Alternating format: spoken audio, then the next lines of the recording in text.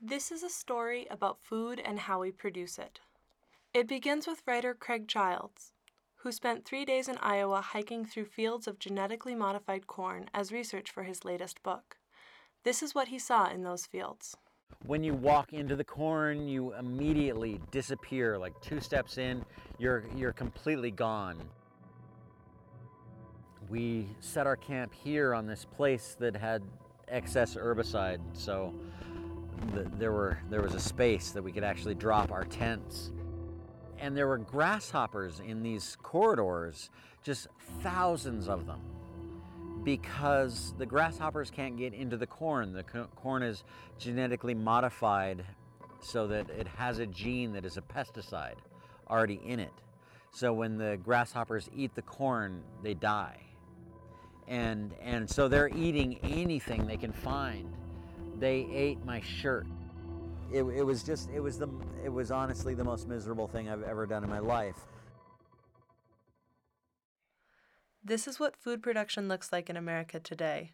Big agricultural companies raising a landscape and planting all one thing, getting absolute maximum yield from the soil and the plants.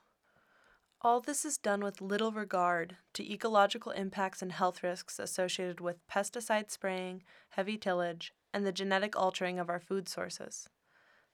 But food production doesn't have to look like this. Gemini Farms feels like a cross between a hippie commune and an Amish settlement. The farm nestles in the foothills of the Chuchas Mountains, outside the small town of El Valle, New Mexico. Teague Channing runs the place with his brother and his wife, and the help of several friends and neighbors. Teague wears his shirt buttoned all the way up, its pert little collar peeking out from under his wiry red beard. Teague and his family raise meat and dairy goats and grow organic root vegetables and squash that they sell in the region. They sow and harvest their crops using human and animal power, and try to subsist primarily on what they can produce themselves on their 15 acres of leased land. In Teague's own words, their goal at Gemini Farms is to step back into an old world way of doing things. At like year 5, we were going to get a tractor. And we were working, we had expanded to too many acreage to do by hand or with tiller. So we kind of debated, should we get a tractor or should we start working with horses?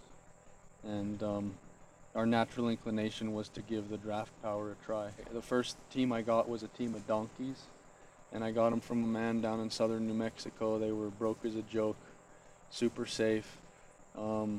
And you get with one old timer who's slow enough to want to share and teach, and you can pick up all the basics.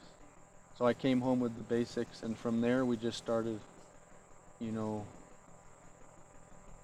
started running with it, Teague only plows with a team of 3 animals, but they do as much work for him as a tractor would, and in his opinion, they're a lot less hassle. Horse farms have much fewer inputs. You're generating a lot of your own fertility through manure, and if you can grow hay, and you're growing your own fuel, and once you learn how to trim your hooves and repair your harness, all this machinery is so simple, very few moving parts, So I think for the small farmer, horsepower is very practical and profitable.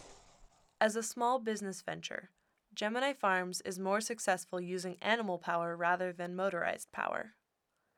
But Teague realizes that this model only works for a certain size farm operation.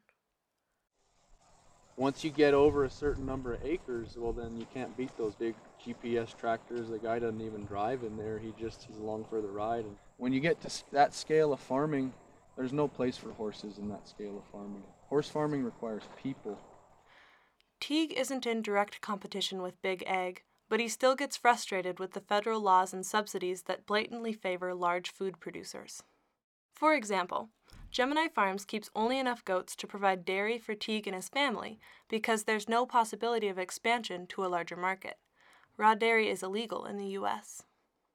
There are a lot of people who are just up in arms about how ridiculous the big dairy lobbying against small-scale raw dairy products. And you get a few people sick here and there, and I know tuberculosis was an issue back in some 30 years ago or whatever, and they've like outlawed raw dairy in America.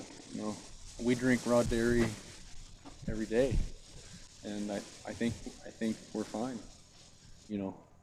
Don't let the USDA hear your podcast.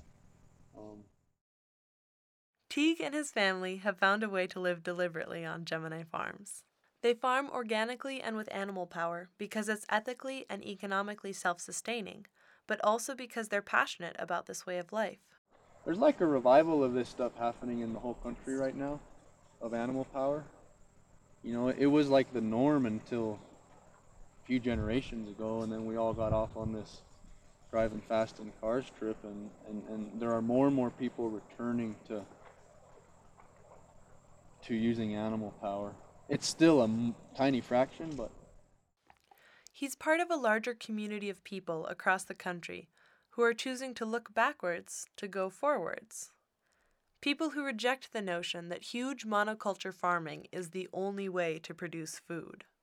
Craig called that cornfield in Iowa the most miserable place he's ever been, a place where grasshoppers will eat your clothing in an attempt to survive.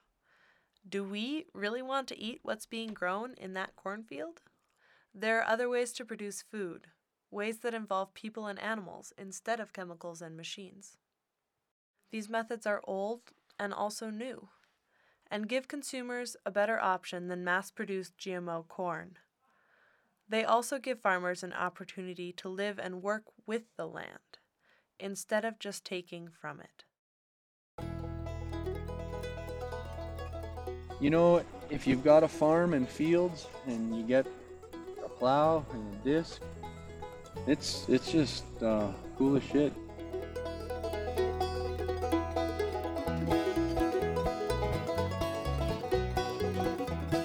For National Public Lands Radio, I'm Kari Poshchin.